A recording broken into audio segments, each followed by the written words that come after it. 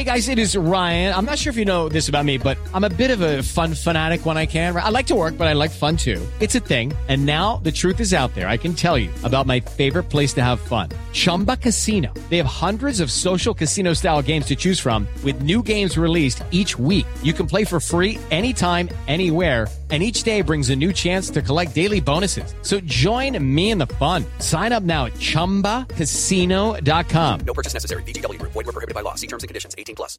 This episode of Screen Talk is brought to you by National Geographic documentary films The Nightcrawlers. From the Academy Award-winning producer of The White Helmets, The Nightcrawlers is an unflinching expose with unprecedented access following a small group of determined photojournalists on a mission to reveal the true cost of the deadly war on drugs waged by Filipino President Rodrigo Duterte. This episode is also brought to you by National Geographic documentary films Lost and Found. From Academy Award-winning director of The White Helmets, Orlando von Einsiedel, Lost and Found is an inspiring and heroic story that follows Kamal Hussein, a Rohingyan refugee who has dedicated his life to reuniting children with their parents after the ethnic cleansing perpetuated by the Myanmar military drove out more than 700,000 from their homes, separating thousands of families along the way. Premieres this fall.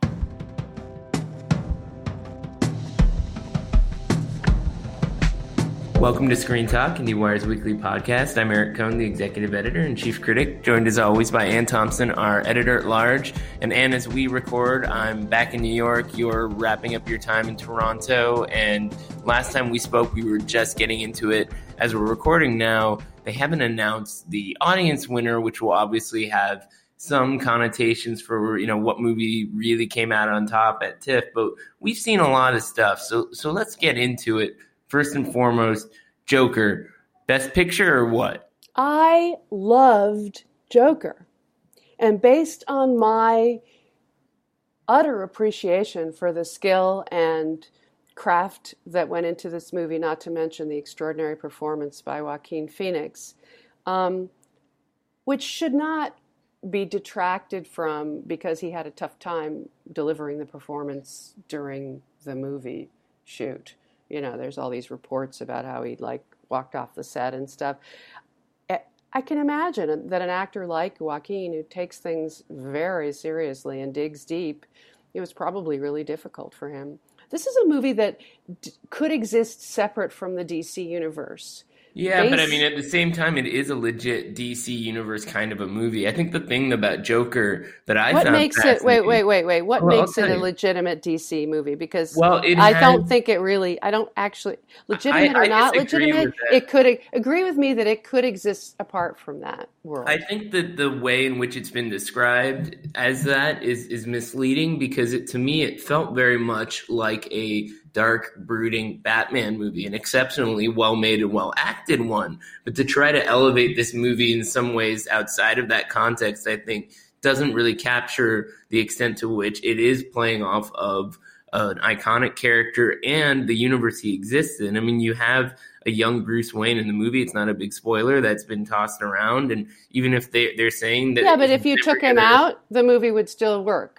Yeah, he doesn't need to. That's window dressing. Basically, the way I look at this is they hitched a ride. They hitched a ride on IP that was established in order to make a 70s original movie that otherwise would not be able to be made by a major studio at this budget level. That's what it really is. Well, but they're making superhero movies all the time, so I don't know if that's totally true. But I also think that we need people to make smart movies like this. But I think if you look at reactions to Joker, okay, the movie is not perfect, and people have said, the screenplay isn't as good as the performance. I agree to some degree, but I think that the movie it's a bit blunt in terms of how it explores issues of mental illness and the way in which Joker. In what way do you defend? What does that mean? Because they're very specific. Blunt in what way? I'm going to explain to you, and it's blunt in the way that it sort of crafts a character from the outset in almost a schematic fashion, losing his mind. And the thing is, it's okay because that maximalist approach merges with the tradition of comic book storytelling that it's playing off of, and that's why I think it works actually quite well. And I don't see this movie as a comic book storytelling exercise in and I think we're gonna be arguing about this all season because this movie you either look at it as part of that universe or you look at it as a movie in its own right. No, and I don't think you have to put it in there. I don't think you do. It's both. And I don't think that it's a knock on the movie to put it in there either. So, I didn't say it was a knock on the movie. I'm not trying to elevate the movie. I'm trying to say that the movie shouldn't be looked at through that lens. It can be looked at a different way. Yeah, well, so I think this is going to be an interesting question in the weeks ahead. You know, the movie seems to be tracking really well. Just how well, there is some stuff out there, though. Obviously, I can see the tsunami of negative stuff about to occur. Well, the question is the people who don't think that who don't think it's a viable DC movie in the sense that they want it to be. Well, I guess the question is just how much is this going to be also a controversial sort of firestorm in the sense that it people are making the argument that it could instigate violence or that it sympathizes with a lunatic and all that kind of stuff. And that's as it sort of is playing in this morally ambiguous territory. I did appreciate what it was doing. Wait. Explain why it's in morally ambiguous territory. We should move on from this to the other. We have a lot of movies to discuss here.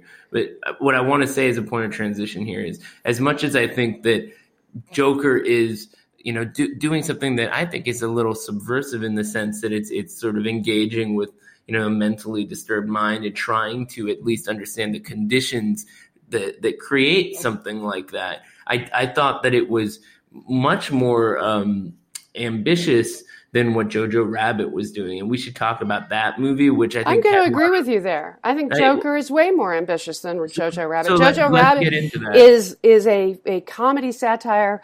It's making fun of Hitler. It's making fun of Nazis. It's got a certain tone that ricochets around. And it doesn't work. It's enjoyable. It's actually played really well for audiences at the same time that it's skipping lightly over this subject. You took it very seriously in your review, and I understand why, but I also think that Taika Waititi was very brave in just going for director, it. And I want to applaud that, absolutely. I just think that the problem is that he didn't seriously consider the results of what he did. The kind of sunny disposition of the movie and the way in which the Nazis are reduced to these kind of dopey characters, I felt just was too simplistic. It didn't work for me, even as I could appreciate the extent to which his filmmaking chops came through. And I think it's unfortunate, but hopefully he'll keep at it. It's not he's the kind of director I want to see succeed. It's just that this movie let me down to some degree. It's interesting to look at him and look at from Hunt of the Wilder People and which was a much more realistic, naturalistic kind of lovely, sweet. He has a human sweetness, very humanistic side to him. And then the outrageous comedy of Thor Ragnarok. This is coming from, it's a surprise, and he's had such success from the beginning in his life that I don't think he's ever felt this kind of pushback from the press before. So it'll be interesting to see exactly how much that actually affects the movie, which seems like it could be commercial. It may be that Searchlight can turn it into a commercial movie, but I would suggest to you that when something is at 49 on Metacritic, it's pretty rare. I mean, Bohemian Rhapsody was in this territory, actually. So I don't know. I was wrong about that, but I would say that Jojo Rabbit needs critics to get where it needs to go if it's ever going to be an awards film. And I can't see any acting prizes coming out of it, for example. And the fact that he's sort of channeling Wes Anderson is another aspect of this that I found a little disturbing. Yeah, I mean, the thing is... What's his own look? Well, the thing is, if you look at some of the films he made before he was so big, like Boy, for example, there is something Wes Anderson-y about his style, so... maybe it's a little unfair to put him entirely in that box because they have a certain stylistic kinship, but it did feel out of sync to some degree. I think so. So let's talk about Just Mercy, because that was one that I think had a lot of expectations on it that it could play really big here, and I think it just played okay. So what happened? I agree with that. Well, what you have is Destin, I always do this. Destin Daniel Cretton. I want to say Dustin Daniel Cretton, who is a very good filmmaker, and I loved Short Term 12. Who didn't? Yeah, exactly. This good. movie is very straightforward. It's just one of those things where you go, okay, there's the story, there's the script, and there's the direction. There's nothing distinctive about it, and there's some good performances, and it's a good story. So you end up with Jamie Foxx and Michael B. Jordan, who are excellent in this. And I'm afraid that it's underwritten for the character played by Brie Larson, who, of course, was in Short Term 12.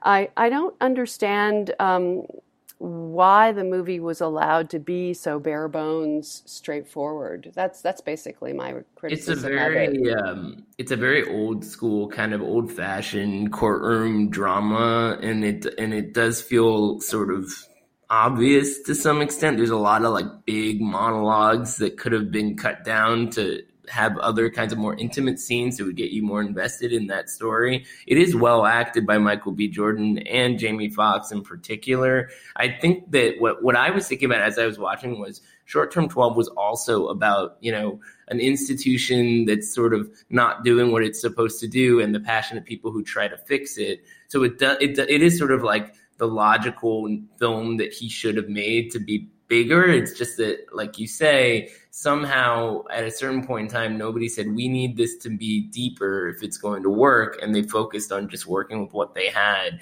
Though it did play well at the festival, it's just that a lot of audiences I talked to who were more discerning, kind of acknowledged that the movie wasn't as good as sort of the message itself. Well, let's just call out the fact that a lot of movies play well in Toronto. I mean, that's the thing. The audiences are movie love. There's a reason everybody brings their movies here. And there's a reason why Jojo Rabbit was the place that Fox wanted it to be. There was a reason for that. No, that's a good point. Although, so something like Beautiful Day in the Neighborhood, that was actually interesting because that's a movie that would have played well probably at TIFF, even if it was not great. And it was great. It was really good. Yeah. Well, because Mariel Heller's just she's a very good director. I mean, she should have been nominated last year. She should be in the conversation. But the thing is, this movie, yes, it's Tom Hanks as Mr. Rogers, and that's like the most obvious casting you could ask for. But he is a supporting character in a story that's more about Matthew Rhys interviewing him. And the thing is, like, as it gets more and more into that story, and this cranky journalist comes out of his shell, her filmmaking surprises you. Like, there are certain key sequences that are more emotional than I think you might expect them to be. It's a very carefully calibrated, detailed directing job, and it is beautifully, beautifully done. And Hanks is good as Fred Rogers, but he's really the agent of change for this other character who's locked down and caught in an old family drama. Chris Cooper's very good also. I think this is a movie that's going to play very well and very widely, and it will be an Oscar contender. The question is it a Tom Hanks Oscar contender, or is it all across the board? We need to see how it plays in the world. We need to see how it plays out over time. But he'll get nominated. Tom Hanks will get nominated. I'm afraid the director category is very jammed. So this has to do really well for Heller to get in there. Well, and she went through all this with Can You Ever Forgive Me, where everybody just talked about these other aspects of the movie and not how well directed it is. And she works in this register where it's almost like too easy to dismiss what the filmmaker is doing versus the other things. And then, of course, there's this question of, is it because she's a woman, which should be talked about because it's not cool if that's the case. And she's still a fairly young filmmaker on the rise, but it's also somebody who with 3 films has shown that she is very much her own kind of filmmaker with a really strong style, and that she could make this movie with the biggest movie star in the world and make it work to the extent that she has is something that should be singled out. The fact that he's in the movie is because of her. He knew her, and he had turned this movie down, and he only read the script because she was attached to the project. So that is some testimony. Here's the deal, though. The Oscars tend to reward auteurs, really. They tend to go with the writer-directors. So you're going to have Bong Joon-ho and Pedro Almodovar and Quentin Tarantino in the mix. And it's going to be hard for someone who, if it, in effect, was a director for hire, to get in there, even if they've done an extraordinary job.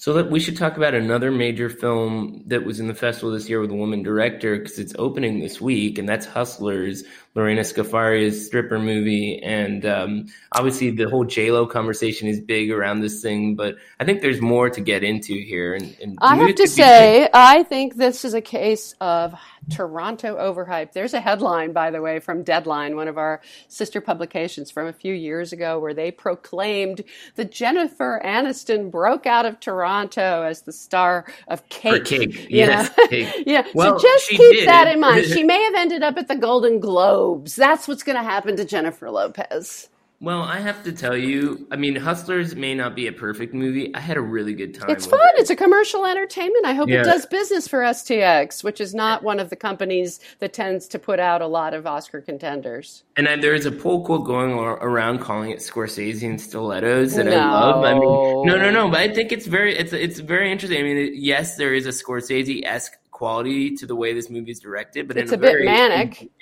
And I think that they did a good job of sort of capturing the ecosystem, much in the way Magic Mike did, without sort of turning it into, you know, a gross sex movie or something. And This you know, isn't a I gross hope it sex does well. movie. Not at all. It's entertaining, but I will say it's not that well written. It's not that well directed. J-Lo think it is is well directed. amazing. She's fabulous. It's maybe over-directed, but there's a lot of fun She to does it. it herself. She carries it. She takes No, her no, stardom she's and very puts good. it in there. I'm not saying she isn't good. She's very good.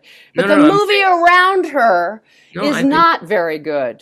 I don't agree. I think that the movie It's not. The flawed, characters but are it's not- unbelievable. Completely. They don't register as don't- real. Constance I don't know. Wu is quite weak.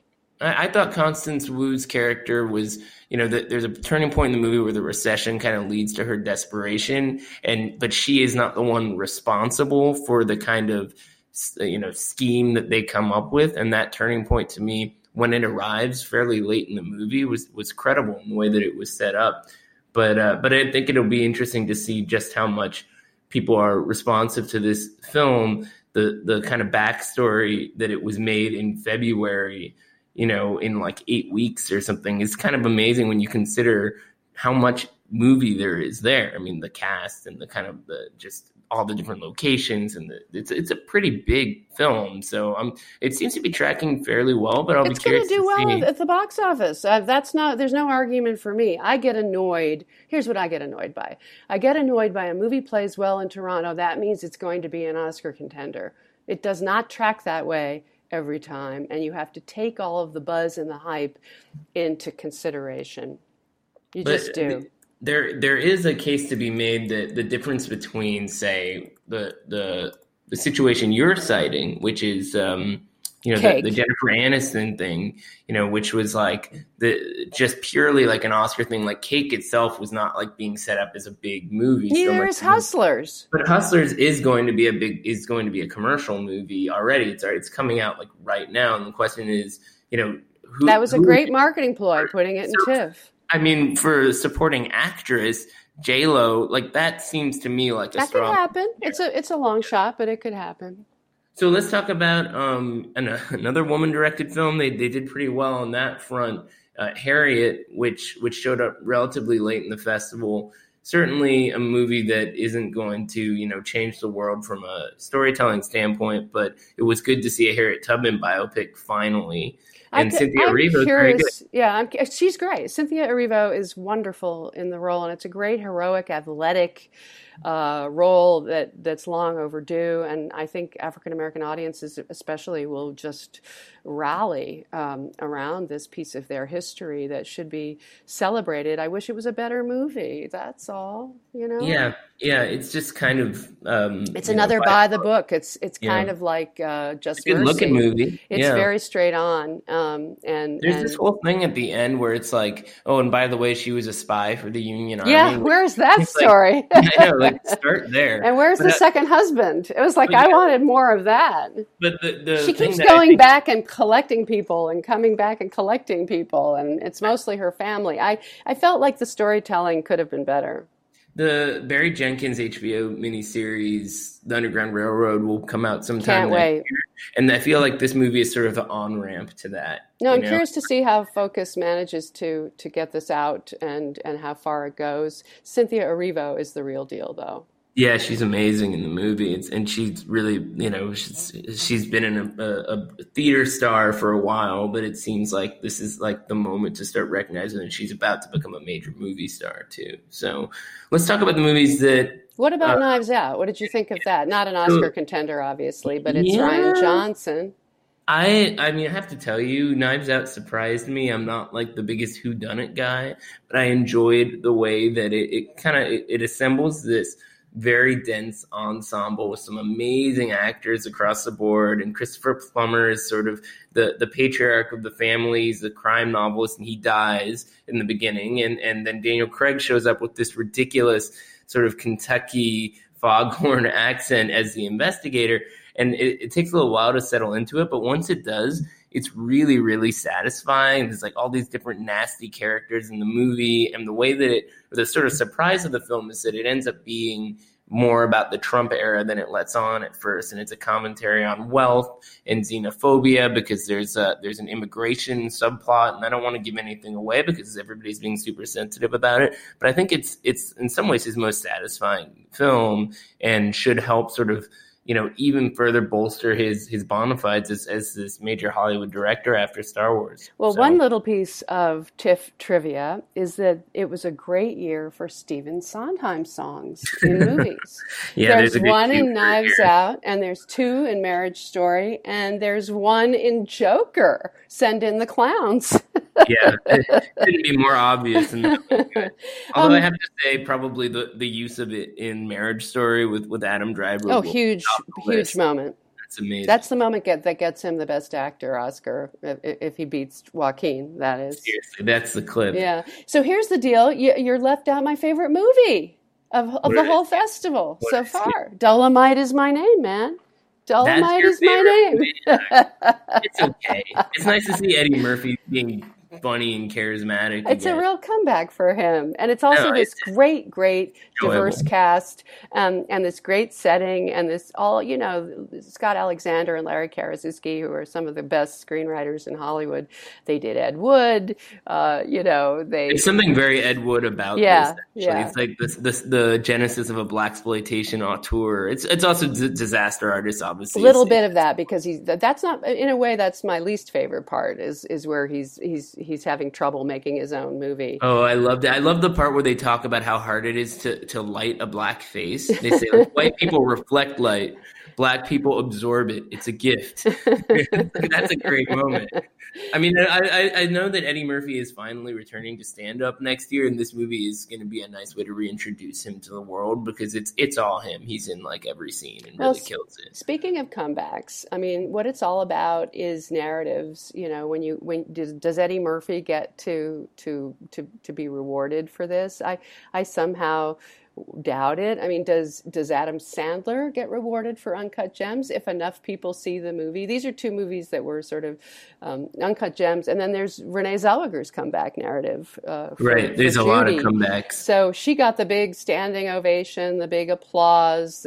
So amplified. That's what happens at Toronto. Certain movies get amplified, and even if they started out in Venice or Telluride, here's where the big noise occurs. So that would be Judy, Marriage Story, Two Popes, Waves. Yeah, Waves got a huge TIFF reaction. Exactly what they wanted. Yeah. So yeah, a lot of that stuff worked out pretty well, versus say something like Goldfinch, which neither of us saw. We didn't go. How did that happen?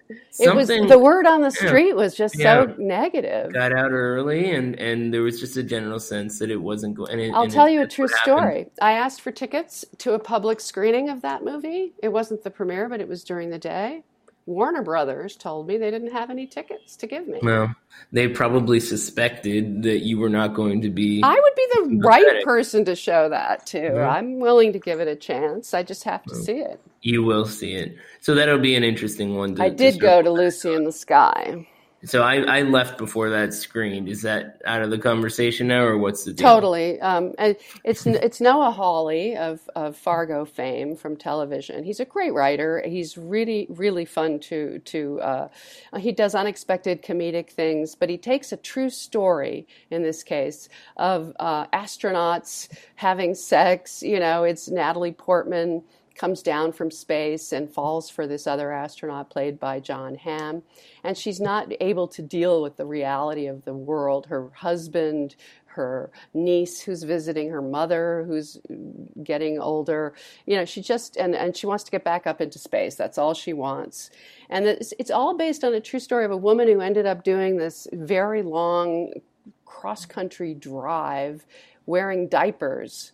She was so manic and so fierce and so mentally crazed. And there's no diapers, right? They didn't put any diapers in this. And so that's just a metaphor for what they didn't do. In other words, this is not the true story. This is not the real story. This is a Hollywood fictionalized weirdo version that doesn't quite work. It seems to have been misconceived. I'll try to see it anyway. I'll see anything with that kind of space opera quality to it. And Natalie Portman, maybe she and John Hamm do their best. I'm curious enough about it. I would certainly catch up with it at some point. And then, the other movies that I think we should at least acknowledge didn't really take off at TIFF, even though they got bumps from Telluride, were Motherless Brooklyn, Aeronauts, and The Report. So Amazon isn't doing quite as well with their awards candidates as The Report is a movie that everybody admires and respects and likes and appreciates, and it may very well play with the Academy, but it's certainly not one of the films that was talked about here. And it's another one I still need to see Report, so I'll have to catch up with that soon. Aeronauts, not a movie that is, I think it's a big screen or nothing kind of a thing. So the fact that they're putting it straight on to the site after 2 weeks doesn't make sense. All right, so the other way to look at Toronto is that it's a marketplace, and there were a ton of movies for sale here, and there were a bunch of sales that were pretty small and expected. For example, something like Military Wives with Kristen Scott Thomas, which I really liked, actually. Sounds very Bleecker Street. It's perfect for them. It's perfect for the older female audience in art house cinemas across the country. It'll do very well there. It's sort of a Ladies in Lavender kind of movie. Exactly right. And I was wondering. You saw Sounds of Metal with me, I think. Sound of Metal, I thought was fantastic. It's Riz Ahmed really stepping up for this really strong role as this guy who goes deaf from playing the drums and is resistant to trying to become a part of the deaf community and figuring out the next phase of his life. The sound design is fantastic, and it kind of felt like an old school Sundance breakout kind of a movie, just a really polished first feature from Darius Martyr.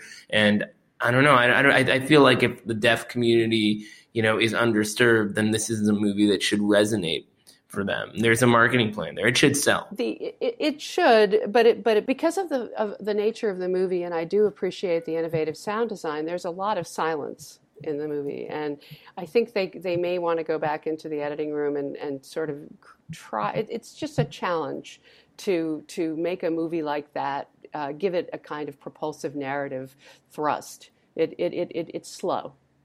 It's too bad. I mean, I appreciate slow cinema in any kind of context. To me, it felt fast.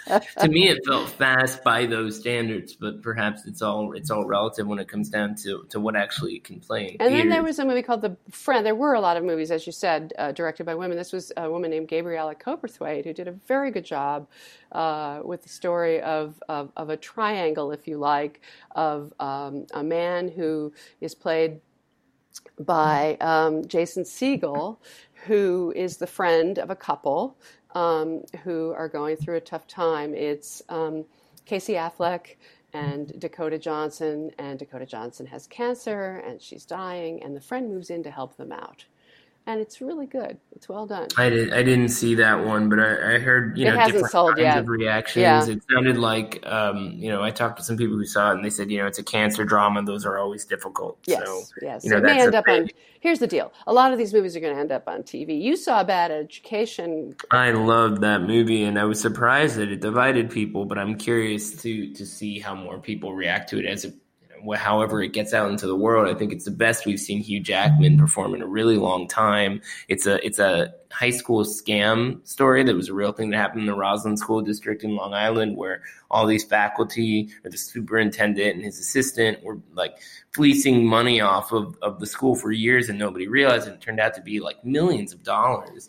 And the way that scandal comes to light through a high school newspaper reporter, it's got a little bit of that election quality to it, but also it's a dark comedy, but it's also very much a window into how something like this can happen. And I thought for Corey Finley, who made Thoroughbreds, it was a terrific follow-up. It's really well done.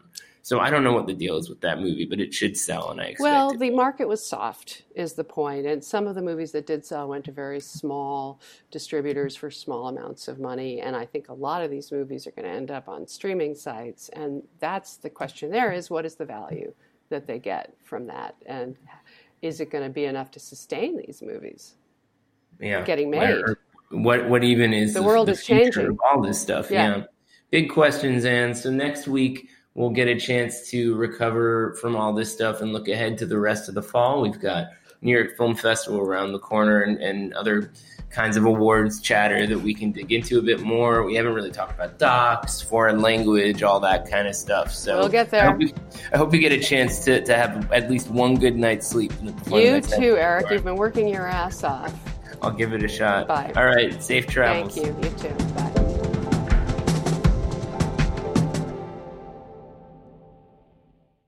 With the Lucky Land Slots, you can get lucky just about anywhere. This is your captain speaking. We've got clear runway and the weather's fine, but we're just going to circle up here a while and get lucky. No, nothing like that. It's just these cash prizes add up quick. So I suggest you sit back, keep your tray table upright, and start getting lucky. Play for free at LuckyLandSlots.com. Are you feeling lucky? No purchase necessary. Void where prohibited by law. 18+ terms and conditions apply. See website for details.